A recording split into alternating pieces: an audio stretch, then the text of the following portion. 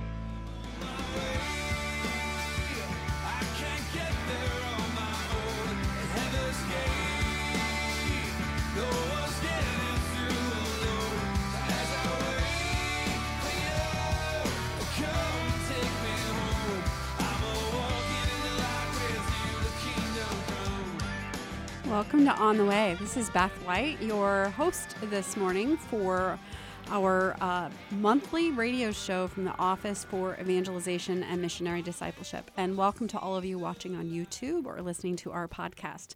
We are so grateful that you take your time out of your day to listen to the stories and what's happening over here in the Archdiocese of Chicago.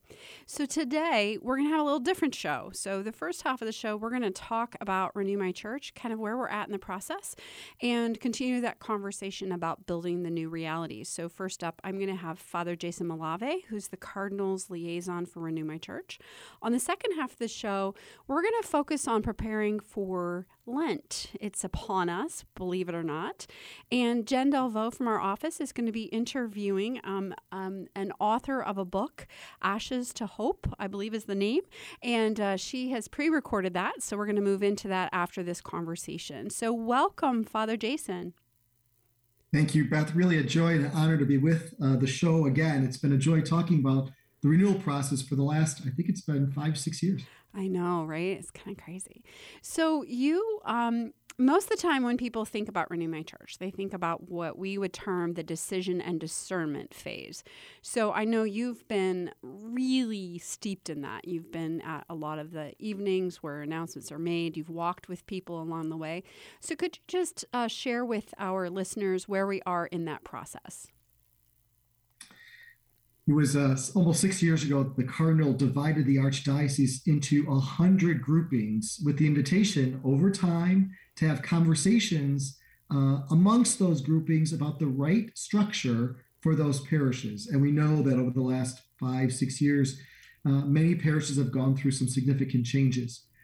We are, by the grace of God, coming to the last 15 groupings. We'll look at about 9 or 10 groupings towards the end of this academic year. So we'll be finished with those groupings towards May and June of this year. And then there's a small number of groupings up in Vicariate 1, and we'll have conversations with those. But by and large, the discernment and decisions, by and large, will be substantially done by May of 2022. Wow. And it really does allow us to get busy on the next part of renewal. Having looked at the structural part of renewal, now we can move on to the building the new reality part of the renewal, which actually gets me out of bed every day.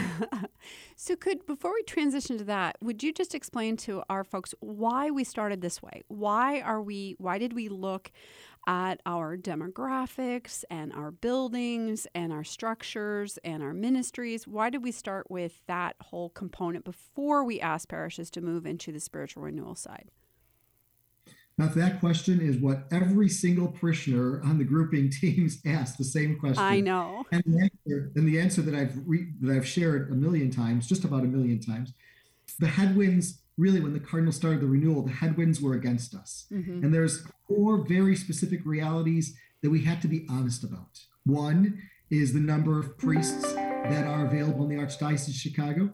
Number 2 is the number of people participating in their faith in the Archdiocese of Chicago. And because of that, then the operating budgets are not where they used to be for just maintaining and continuing parishes as we have in the past many decades previously. So parishioners and money, priests. And the fourth one is just the age and the size and the scope of our campuses. Many of them built around the turn of the century. There was significant millions, tens of millions of dollars, hundreds of millions of dollars in deferred maintenance that was happening. So as the Cardinal looked at calling us to an invitation to discern the right structure, the headwinds were against us, and we had to start with the structure. Would that we began with evangelization. I would have been a fan of that. But the headwinds were against us, and we had to look at the structure, and now can dive deeply into the investigation of our spiritual renewal around evangelization. And I would say, too, that we were part of the struggle, too, is if we didn't do this, there's no way we could have moved out of maintenance, because it was a constant trying to maintain things, right? And so I also, for those who may or may not have been part of the Decisions of Sermons, part of the Decisions of Sermons was really to look at who we are as a community and who we're trying to serve, so that when we're ready to move into building the new reality, that we really know why we're doing this. Is that right, Father Jason? You're absolutely right, Beth. And so many people, when they felt the pain and the loss of, the parishes uniting, and they continued to pray at two different locations, or their parishes uniting and one closing, the only thing that sometimes comforted the hearts of those people where their parish closed was the knowledge that this is first a structural investigation, and the spiritual renewal, the work of evangelization, was yet to come. And so they bore the pain and the sadness of the closure with the hope and anticipation that our church is going to get stronger. And so many people had that on their heart as they made that transition and united themselves at one or the two locations. And so I do know about your retreats that you would put people through. So what was the sort of the imagery, the way that you animated the sort of as we're entering Lent towards Easter? What was that, just for our listeners, what was that process have you invited them to think about? In the very initial phase, we didn't help people on their spiritual understanding of this journey, but around wave 2 or wave 3, we invited all the participants from all the groupings. So not only the pastors of the parishes, but their representatives, 4 or 5 or 6 representatives. We invited all the representatives and the grouping team members to participate in a retreat. And it was very basically a journey through the Paschal mystery. What is the Paschal mystery? It's a reminder, it's the reality of Jesus's birth, his life, specifically his death and resurrection. And so very intentionally and very honestly, people walk through how our lives mirror or match Jesus's life itself. So how we in our own life experience the gift of life, we experience suffering, we experience sometimes death in relationships, death in family structures, physical death of loved ones. But Jesus also desires for us resurrection. And that's uniquely Christian, and it's uniquely because of Christ's own journey, of his own passion, death, and resurrection, that we might experience our own suffering, death, and resurrection while we're here on earth, until one day we experience the resurrection in the kingdom of paradise. People they're kind of startled at how honestly and how beautifully we connected our journey here on earth with what Jesus went through. They were a little bit startled at that, and it brought a lot of tears, because what they were thinking about was not their parish, the loss of their mom 6 years ago, or the loss of a child 10 years ago, or the hopefulness they found after a divorce. And they found themselves really acknowledging the pain that they experienced, but really moving into where they found Jesus's love in the midst of the resurrection. And it was really a great experience for folks on the retreat. And so a lot of times when we're looking at some of these places where they've had to unify, so there is a loss. Someone's going to lose a pastor, because when there's a unification, there's usually one pastor. They may lose their building. And even those who unify, they lament losing community, because the community now changes. There's different people coming. And so I think what's really important is that we think about I love to think about Holy Saturday. And it's that liminal time in between. So sometimes we're in this painful grieving place and we can't yet see what's to come. And so I think what we've built into the structure of building the new reality is sort of the hope for what's to come. So could you share with us a little bit about what, in some parishes, they need to go through this phase. They go through decision discernment. They need to go through the operations transition. So if there was a change, they've got to get a new name, a tax ID number. They got to get a new website. They got to do all those things. And then they end up in building the new reality. So when you said it gets you up in the morning, what's exciting to you about building the new reality? If I could just build off of your Holy Saturday for a second, because sometimes that Holy Saturday, that waiting period in between death and resurrection, sometimes for newly united parishes, that waiting period is a year or 2 years. Yes. But what's really powerful, it's been a privilege to be with many communities when they've had a glimpse of what the resurrection could look like. They just get a glimpse at one Mass, and sometimes that takes the form of a unity Mass where people come together, and all of a sudden people are looking around, and for the first time in a long time, the church is full. Yeah. Another glimpse of the resurrection is when they celebrate their new name. And I've been part of celebrations when they've celebrated the new name of Blessed Carlo Acutis. And all the kids are there, and all the kids are transformed by the experience of seeing this young saint there before them, and that they too might one day be a saint on their faith journey. Or Mother Teresa's celebration when we named a parish after Blessed Mother Teresa of Calcutta. So while they're in the Saturday for a while, there's moments and glimpses of the resurrection that they're moving towards over time. So I like that image. Thanks for reminding me of that. Mm-hmm. Holy Saturday. So what gets me up in the morning? As a pastor, I've seen the beauty of fully alive parishes and fully alive parishioners. I've seen the beauty of that. When you get a family and they're there celebrating the first communion of their child, and they're back the next day. First communion's on Saturday, and they come back on Sunday, and then they're the following Sunday. And I've been blessing the forehead of this kid for 7 years. I've been when they come up for communion and they're with their parents, the parents put their kid first and the kid crosses his arms. I've been blessing the forehead of this child for 7 years. And then finally, I'm able to offer the child the body of Christ, and their eyes light up, and that whole relationship changes, and they're receiving something they've been so desirous of for 7 years of their life, and they're back the next Sunday and the next Sunday. So there's something really vibrant and beautiful and full and rich and dynamic about that kind of relationship. Mm-hmm. But as pastor, I've also seen the opposite, right? Mm-hmm. Where you don't know who the kid is that you give first communion to, and you never see them again, ever. So what I like about building a new reality is there's what makes me get out of bed in the morning is the hope and the drive and the movement towards an intentionality about wanting that life-giving relationship of Jesus for everybody, for everyone in the parish across the board, and calling people and reintroducing people to that beautiful relationship with Jesus, such that it could be life-giving, as life-giving for the parents as it is for that little child who's been getting the blessing for 7 years and finally receives the body of Christ. That's what gets me out of bed. That's what building the new reality really is a deeper relationship with our generous God, with Jesus, who he sent among us, and the Holy Spirit, who continues to inspire us and transform us as our generous God. So that's what gets me out of bed in the morning. So we're going to take a break right now, and we will be back to continue our conversation with Father Jason.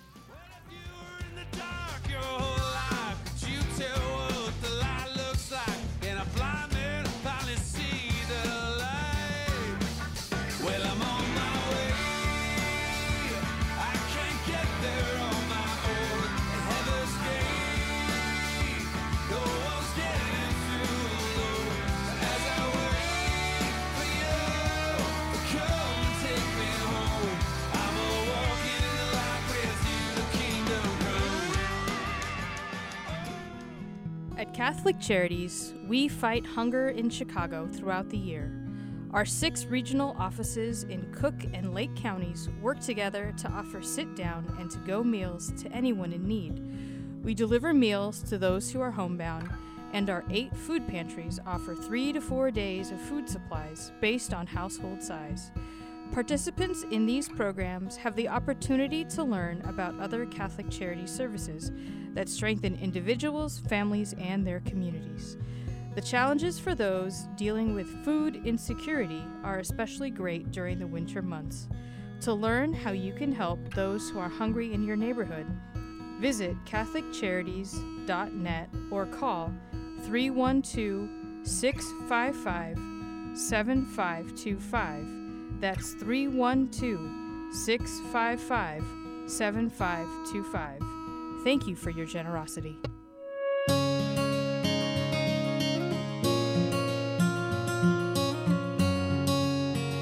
We are at the Most Blessed Trinity Parish Food Pantry in Waukegan. And here we care for people in need. There was definitely an uptick in the needs for services. We doubled our volume after COVID hit, from servicing about 250 families a week to about 500 a week. We supply bread, tortillas, vegetables, milk, cheese, butter, proteins, fish, chicken, eggs. Well, the annual Catholic Appeal has been a tremendous help to us, especially over the past year and a half. Without the annual Catholic Appeal, we might have to close our doors. Our parish is the largest one in the Archdiocese, but is very poor. We think about food and we think about nourishment, but we also nourish the soul, provide that connection to humanity. The good works here are made possible through the annual Catholic Appeal. Make your gift at annualcatholicappeal.com. Ancestry and genealogy are more important every day. People all over the world are wanting to learn more about their family heritage for personal and for health reasons. At Catholic Charities, we are hearing from adults who lived for a brief time at St. Vincent's Orphanage, the wonderful life-affirming agency that operated out of our headquarters for 91 years, serving thousands of women, children, and families until it closed in 1972. Our post-adoption services help adults who want to learn more about their experience at St. Vincent's. Our compassionate staff members provide whatever family background information they can offer, along with support and reunion services. To learn more, call 312-655-7093. That's 312-655-7093. The spirit of St. Vincent's lives on in the inspiring stories that continue to emerge today.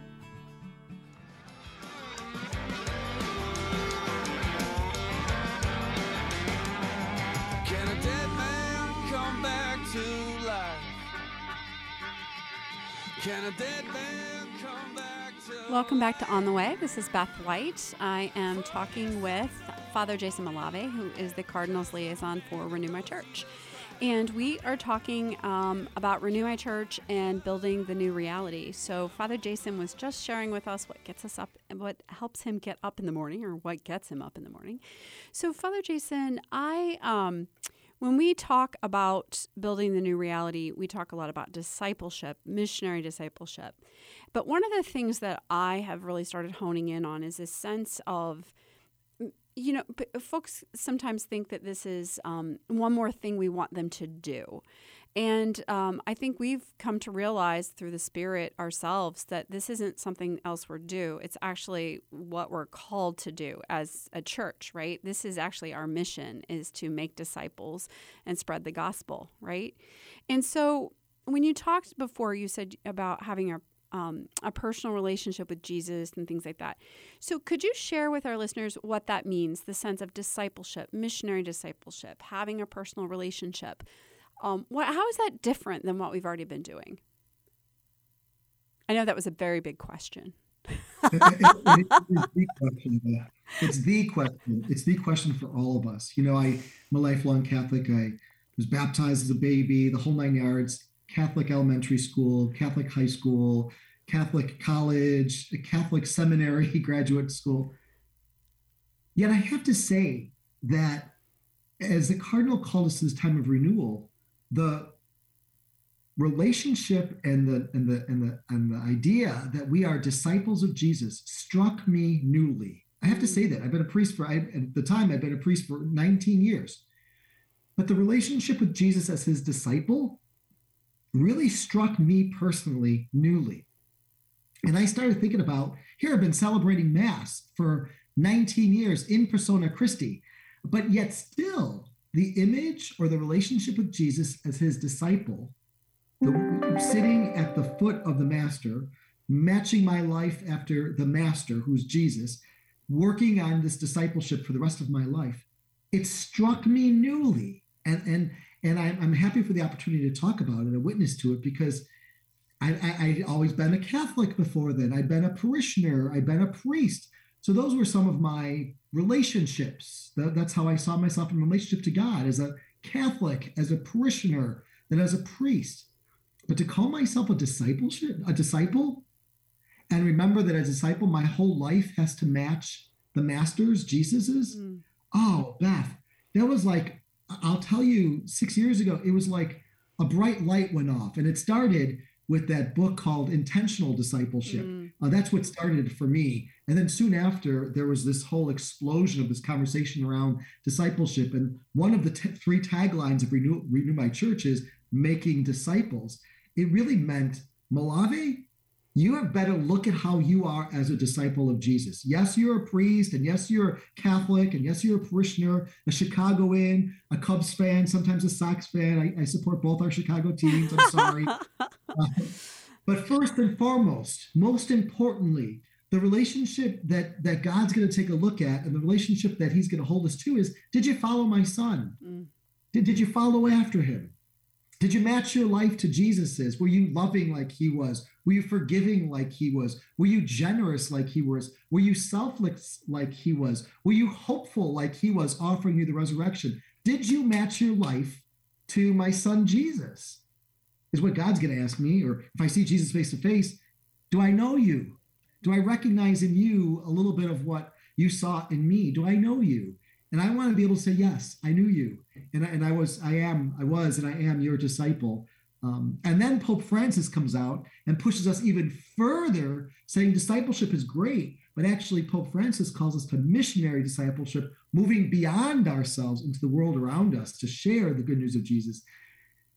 I'll tell you, Beth, my last 6 years as a priest has been changed by this whole relationship of what it means to be Jesus's disciple and work on sharing his joy and his love with those beyond us as a missionary disciple. So yeah, it's been a big move in my own life personally. So when someone's hearing this right now, what did you do to grow in your relationship as a disciple? What were some of the practical steps? One was my prayer. My prayer changed. It was, I've been doing my regular prayer, 3 times a day, doing my regular prayer, trying to get it to those as often as possible.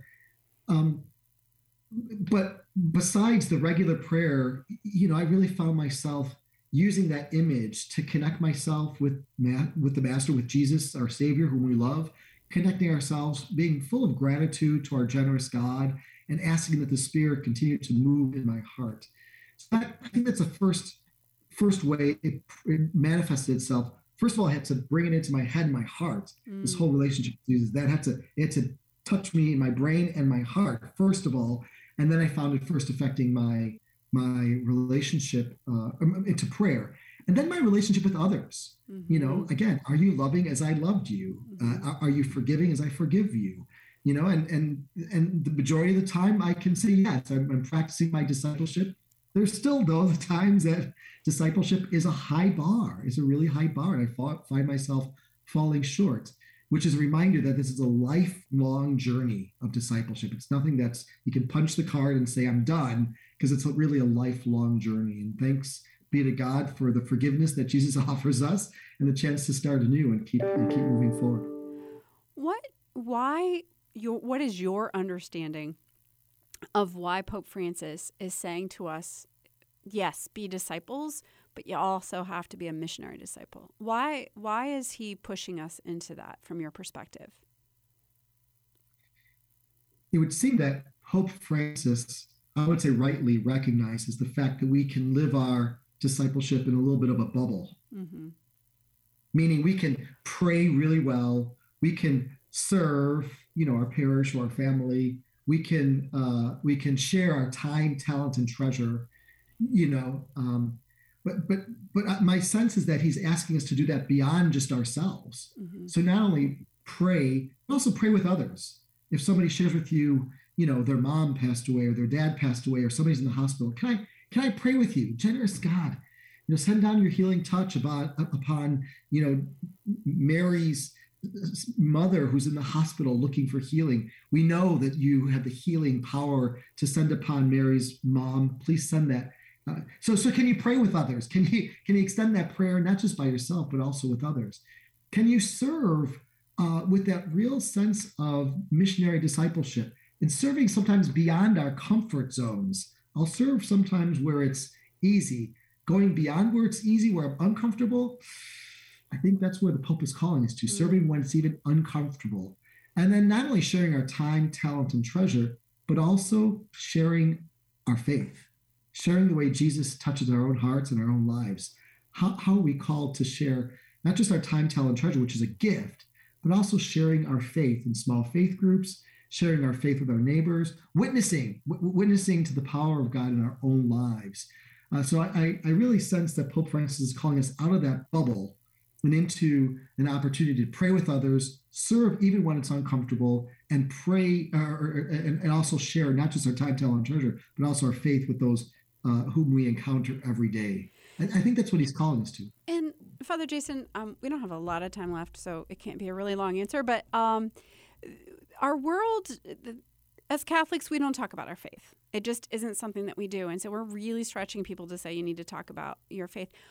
Why is that necessary in today's world? Why didn't we need to do that 40 years ago? But why do we need to do that now? 40 years ago, our culture was so radically Catholic. We were really living in an age of Christendom, where Christianity and Catholicism was par for course. It was the religion of the. You went to church on Sunday. No, everybody went to church on Sunday, right? We would just get in line behind everyone walking down the street going to church on Sunday. That's how it was. It's not where we are today. It's just our culture has shifted so radically. And so we have to go back and practice what really the early disciples, what the apostles did. And they shared their faith in Jesus, person by person by person by person. So we find ourselves in what's called a new apostolic or new missionary age, where we're really going to have to share that with one another. And sometimes it's as simple as sharing with your kids why, as parents, you baptized your children. I was hopeful. I was hopeful for you as my firstborn, my secondborn, my thirdborn. I was hopeful, and I wanted you to have what I had, which was a deep relationship with God, maybe not so deep with Jesus, but it's growing deeper with Jesus and the Holy Spirit. And so sometimes it's just a matter of witnessing to the power of God moving in your own life. That's sharing your faith. Yeah, and people don't always recognize that. I mean, we believe the Holy Spirit is working in everybody's life at any given moment, right? And we can't control the Spirit wherever the Spirit goes. But sometimes you wouldn't recognize that. You might think it's a coincidence or something, right? Oh, we got to go, Father Jason. I could talk to you all day. So thank you so much. Up next is Jen Delvaux with an interview with Paul Jarzembowski, who's the author of Hope from the Ashes. Thank you again.